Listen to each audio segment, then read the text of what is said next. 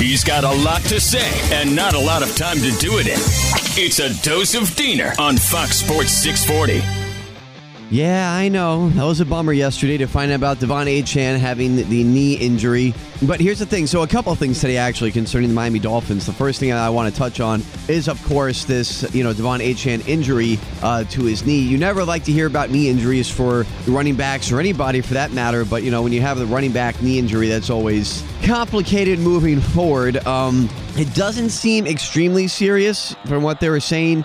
They haven't even put him on the IR because, look, if you go on the injured reserve, that means you're out 4 weeks. Automatically, you're out 4 weeks. That's where Teron Armstead is right now. He's on the IR. He's out for 4 weeks, missed his first game against the Giants. So that said, since he's not on the IR, that is a good sign to me that the Dolphins believe that he can come back within a couple of weeks. I don't think they find it necessary to rush him back, obviously, against the Panthers. It would stink for him not to be there against the Eagles. But here's the other side, because those are the next two games.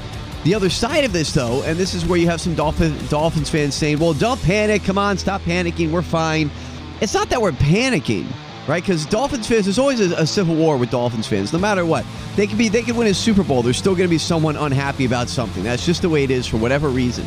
But the fact of the matter is, when it comes to being upset, it's not being panicked. It's knowing that you saw what you have with Achane. He's a special player. I mean, you can tell right away. He jumps off the screen. His speed, his agility, his vision, and power, actually. The dude can actually, run through some tackles. We've seen that over the past few games.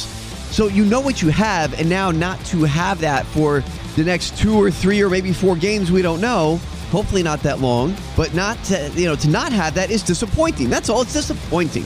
I understand the Dolphins still have enough. I understand Raheem Mostert is also, a league leader in rushing and in touchdowns. I get that. But look, Achane is a guy who only played a few games this season and is like 60 yards behind Christian McCaffrey for the rushing leader, the rushing leader this season in the NFL.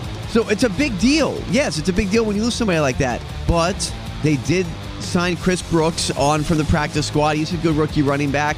Salvon Ahmed is coming back from injury. He was actually playing before Achane, but Achane came in because Ahmed got injured. And supposedly Jeff Wilson is coming off of the IR for the Dolphins. So yes, they have a lot at running back.